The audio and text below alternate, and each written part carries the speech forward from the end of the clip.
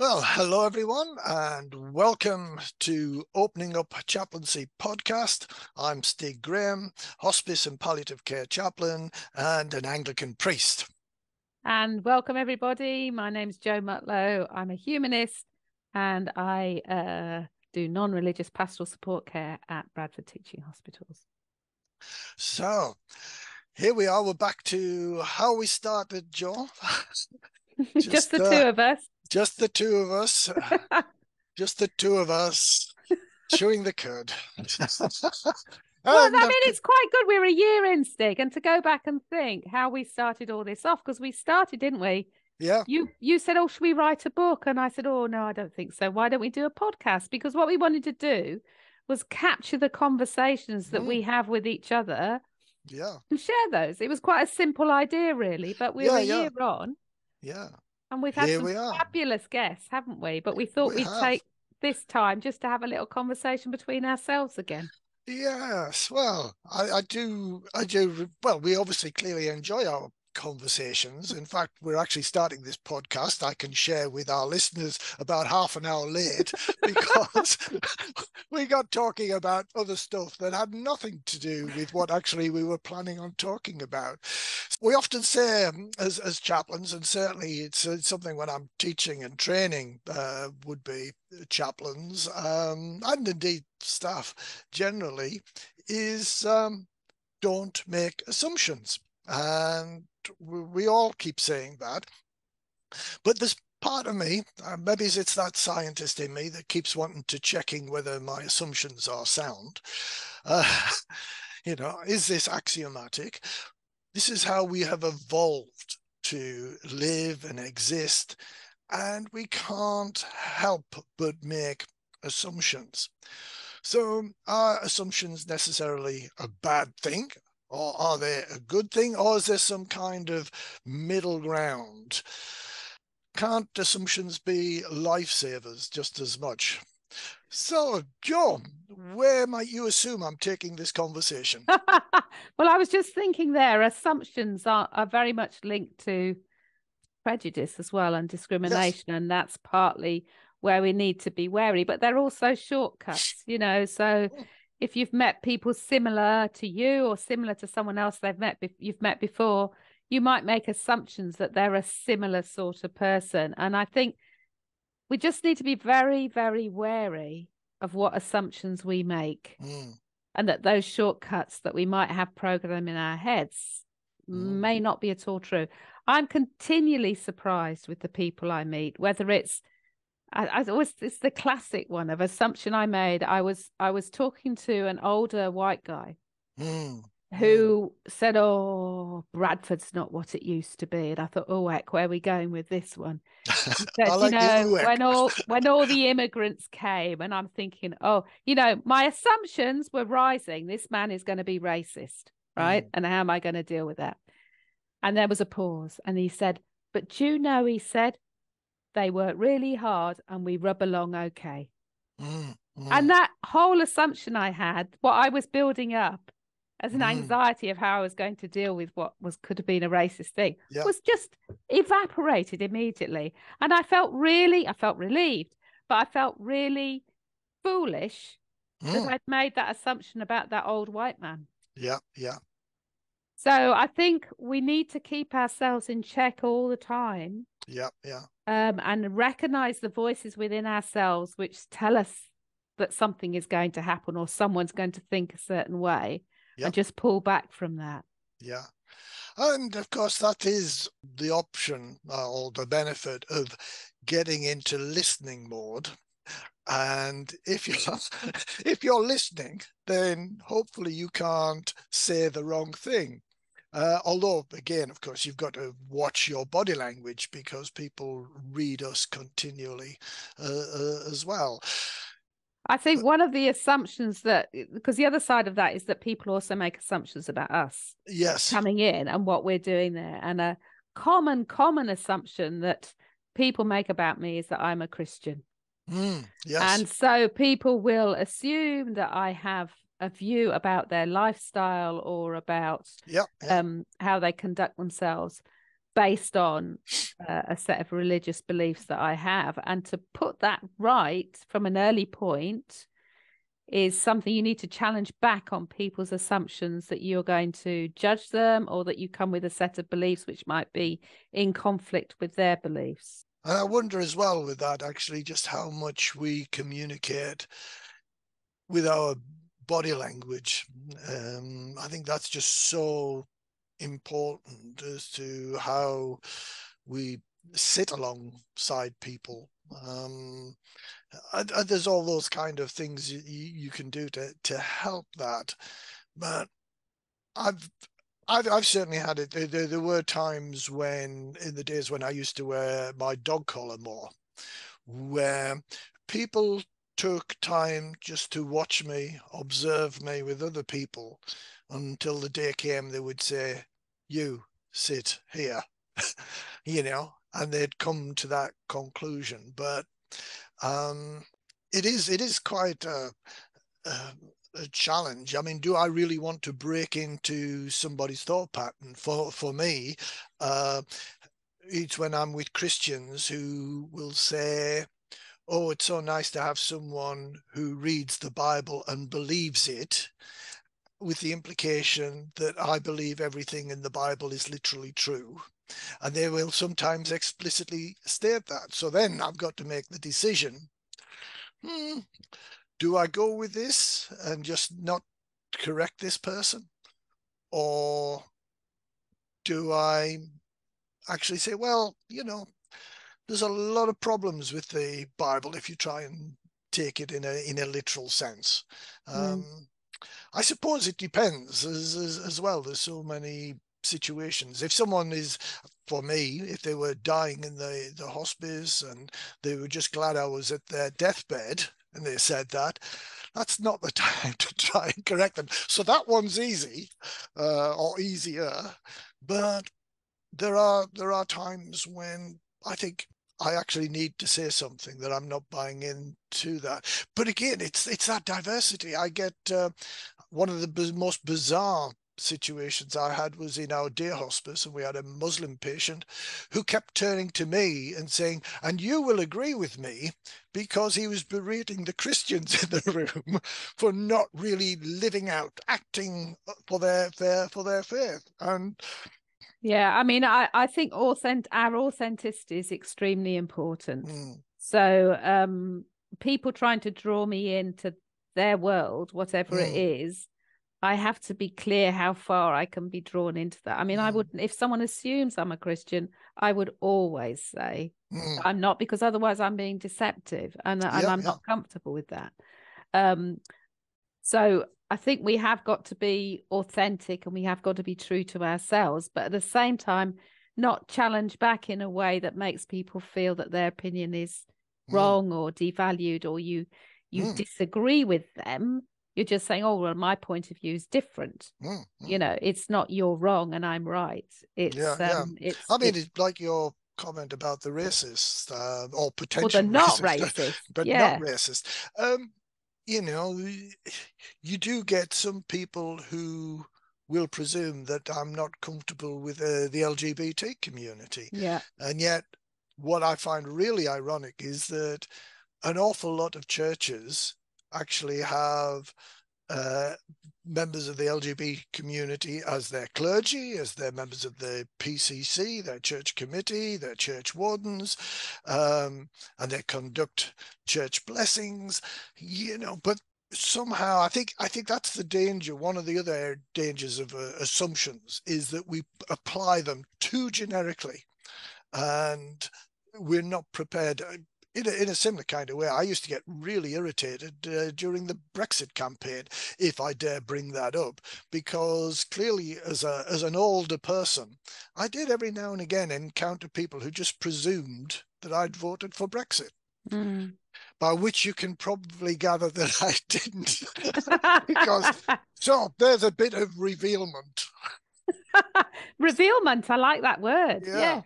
Revelation, I think it's called in the Bible, isn't it? Oh, yeah. So long as you don't say Revelations, it's the book of Revelation. I thought that was a box of chocolates. That's Rebels. That's something much more fun. Anyway, just getting back to assumptions, I've thought of another one that's happened to me a couple of times, which I find very interesting. Where you're going around and just starting up conversations with people, and a patient says, "You won't want to talk to me." You say, "Oh, why is that then? I'm a Jehovah's Witness." Yep. Or I'm not a believer, or I'm whatever they think is the opposite of what you can tolerate. Yeah. And I find that one, "You won't want to talk to me, I'm a Jehovah's Witness." I found that very interesting. It's led to very interesting conversations with two patients I can think of, where you then start to explore, well, why might that be? And then you're starting to look at, their experience of being other in the world and hostility and how that is enacted, or how they perceive other people perceive them. And, I think that's a very interesting line of conversation if people want to have it. And you're demonstrating through that you don't have a problem with it. Why would that be a problem, that somebody has those beliefs? And that's actually an interesting style, because on the one hand, I was saying earlier about how people watch and come to a conclusion about you and how they expect you to behave, and then they'll invite you into their space and start a nice conversation. But the number of conversations that have started, for want of a better word, confrontationally, in the sense of, you won't want to talk to me, or it's going to be a waste of time us talking. And I used to get it quite a lot in context, again, going back to the Bible. Well, I believe in evolution, was the opening gambit. And, well, yeah, I believe in evolution, and and we have beliefs about all kinds of things. One of the groups that I also belong to is the Implicit Religion Forum, which actually looks at all of these embedded belief systems that we have and we don't realize that we have. And then we have that wonderful expression, and people take those beliefs as being gospel, which actually means good news, of course, but actually what people really mean to say is factually correct. This is gospel truth. It is, or unrefutable, that is like perfection. It is the fact, as you say. Which we know, the world is just not like that. And there's so many more blurred edges, and the way people fuse things together. I mean, I find it incredibly interesting to talk to people about what they believe, because everybody has their own construct, don't they? And they take a bit from there and they focus more on this bit, and it's moved over their lifetime in certain ways. And I think that journey of spiritual journey or faith journey or belief journey, whatever you call it, it's amazing when we are invited into that discussion. Absolutely. I often think of it, as being invited to sit down to a fine meal, and you're sort of recognizing different flavors in the sauce, and or potpourri kind of setting where you're recognizing different scents within this otherwise delightful aroma. And it's what gets me really excited about what we do, actually. I mean, obviously there's the desire to sort of help, but this is the payoff. This is to actually see the world, to see reality, the universe, through a different set of eyes. And I think one of the areas, I'm just thinking now, where our assumptions will probably vary quite a lot is around death. Yes. And about assuming perhaps it's a terrible thing, or assuming that it's a frightening thing, or assuming that it's not actually the end, but the first stage on an onward journey, or whatever. All the assumptions around death are very much, I think, linked to our own relationship with death, personally. And so, we have to be really cautious at those points when we encounter death, not for our assumptions not to play out. I was actually part of I'm sure people have experienced this in training courses as I did, but I was in a room with about high 20s, 25 to 30 people. And we were asked what was going to be the most important thing to us on our deathbeds. And I was fascinated because I think there was about 15 different replies. One that came up regularly, perhaps 4 or 5 people. That was the most consistent, wanted their family there. But there was a couple of people who were adamant they didn't want their family there. They wanted to die on their own. And then there was 1 or 2 people who just wanted to be clean. They wanted their body to be clean. They wanted clean sheets, and they weren't bothered about the pain so long as they were physically clean in a clean environment. And I was feeling like the real chicken and coward in the group because, yeah, I did feel particularly embarrassed being in a room full of women, as it happened, that I was the only bloke and was about to say I couldn't take the pain. Give me the painkillers, put me to sleep, give me the sedative. But there's a whole load of assumptions, aren't there, as well, about male and female that we make all the time. You know, that women can take the pain. That's also one. You know, or that men can't talk about their spiritual lives. You know, there's also those assumptions that we make, which can cloud how we approach people in a non-judgmental, open way when we meet them. And I've also, you know, this is potentially the good side, I think, of assumptions, because isn't that how humor and comedy works? You know, we think a conversation or a monologue is going in a particular way, and then there's the twist and the surprise, and you know, we get caught. We realize we've been making an assumption, and we can laugh at it. I know one of the most common assumptions that you know, when I often get asked by Christians about atheists dying in the hospice, but don't they worry about their eternal souls, Stig? The main difficulty with that is an assumption that they have a soul to worry about, and then if they do accept that they've got a soul, that actually there's something fearful that could happen to it once they've died. Well, and again, over the years, I've said so many times, it's not about believing in God that makes the difference. It's about what kind of God you believe in. You know, if you believe in a God of vengeance and retribution, you know, you could see the potential for not having a comfortable death. On the other hand, if you believe in a God of love, mercy, forgiveness, and all will be well, and you'll be welcomed into the next life, what's to worry about? Yeah, I'm just thinking back to other assumptions that I come across at work, and we've sort of touched on this a little bit. Is an assumption that we won't want to be bothered, or we haven't got the time, or their story is not important enough. Oh, yeah.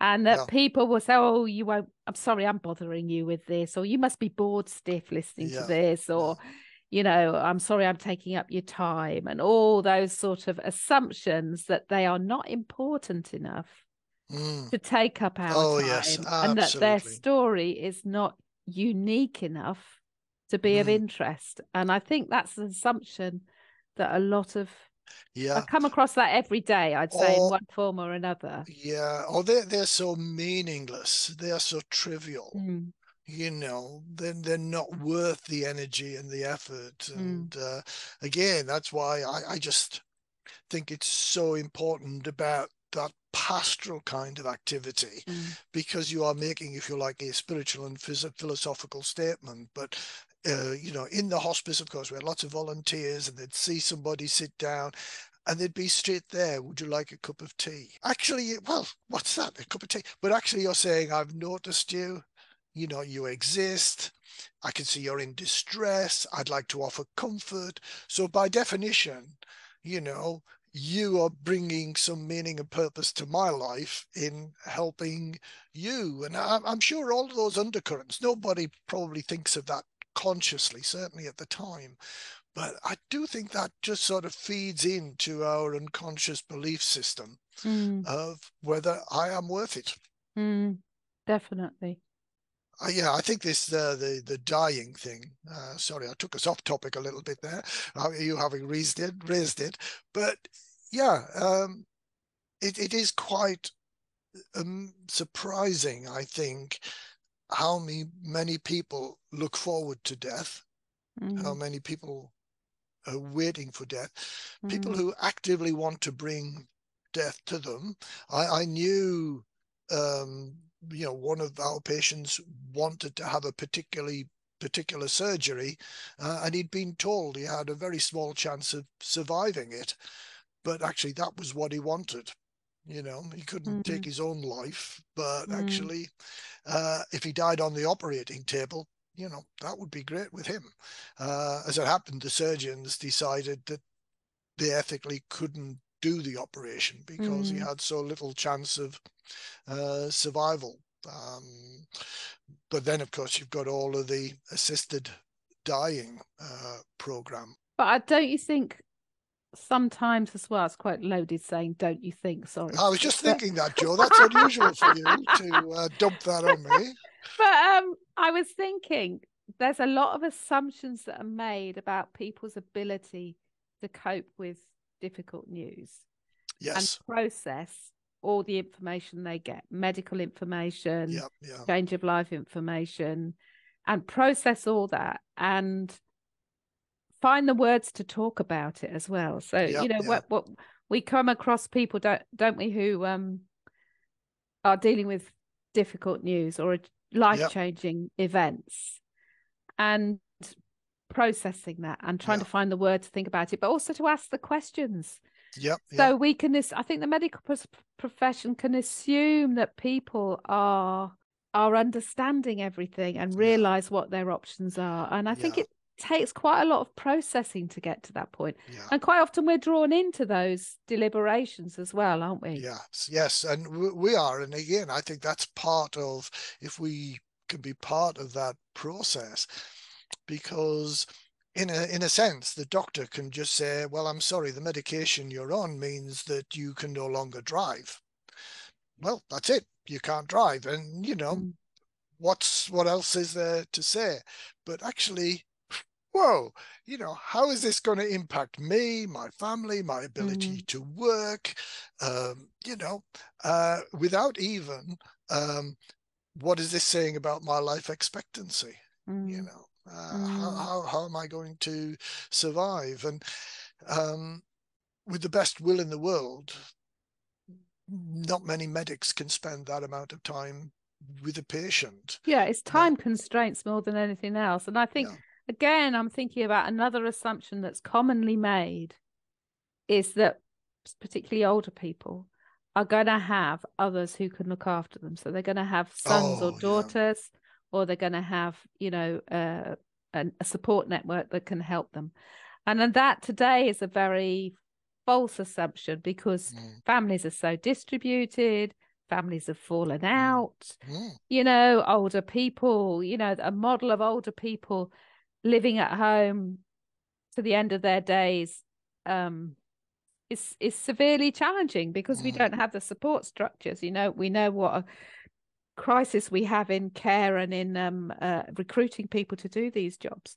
mm. So I think the assumption that people can manage their old age on their own is also one that happens. And I talk to a lot Yeah. of people about where they find themselves in their old age, Mm, dependent, vulnerable, scared, and quite lonely often. yeah. Um, and so that's a much bigger uh thing to sort out in terms of our society and how we organize around old age, I think. Oh, absolutely. Um, Absolutely. but my heart goes out to people when I talk to them Yeah. about that situation because it seems so unsolvable.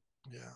And it's still very prevalent as well in so many families. The expectation is that those roles, those duties, responsibilities will fall on the daughter, Mm, and I've been surprised at how that has lasted mm, so long. More often than not, it mm, seems if there is a daughter, there's an expectation that she is the one that will disrupt her life rather than perhaps the sons. Sweeping generalizations, of course, but you know, shouldn't assume either way. But experience tells me,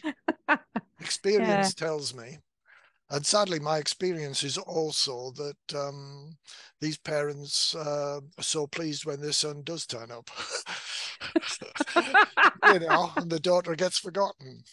You know, yeah, there's times when I would say in my career, I have been so shocked at the extent and the degree to which that happens. I've you know, it breaks my heart, let alone the daughters. I think it's the sort of programming, isn't it, that is within all of us that leads us to make these sort of assumptions and to take on roles, but also allow others to see us in that way. It's complicated. But I think there's a whole assumption, as we say, around family, around relationships, about things being benign when sometimes they're not benign.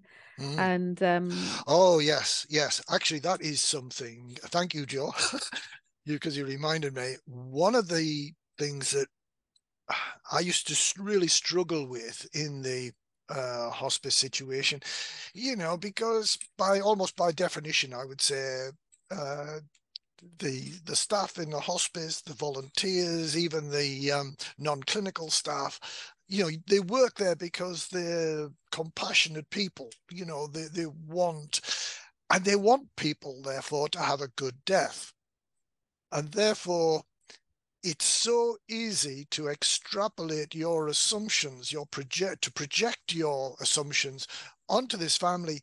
And we want people to be a lovely family and to die with their family around them. And there are times when we really have to check ourselves and actually stop ourselves going even beyond that, because there are abusive families that we have to be on our guard to check as well. And that happens more. But you could say we've got the loveliest of motives, but actually it's still projecting what is not true onto a family. And it's such an easy trap to fall into. Perhaps that's a good place to stop for today, Stig, in terms of keeping ourselves in check and not falling into traps. You know, it's about self-awareness. It's about dialogue with each other. And just being humble. We've talked about being humble. You know, that's the key part of what we do. And and yet not so humble, Jo, that we don't speak up. No. It's always just such a challenge. Well, thank you for that, Jo. That was fun as always. So to our listeners, we hope you enjoyed that. We were enjoying ourselves. Do get in touch. Even though today it's just been Jo and I, we really do enjoy hearing people share their realities, their universes with us. It's the big joy of doing this podcast. Absolutely. And we've got some really good guests lined up, some very interesting people, whole range of people coming up in the next podcast. So do keep listening and let us know if you'd like to join us as a guest. We'd be very happy to have different people come and talk to us.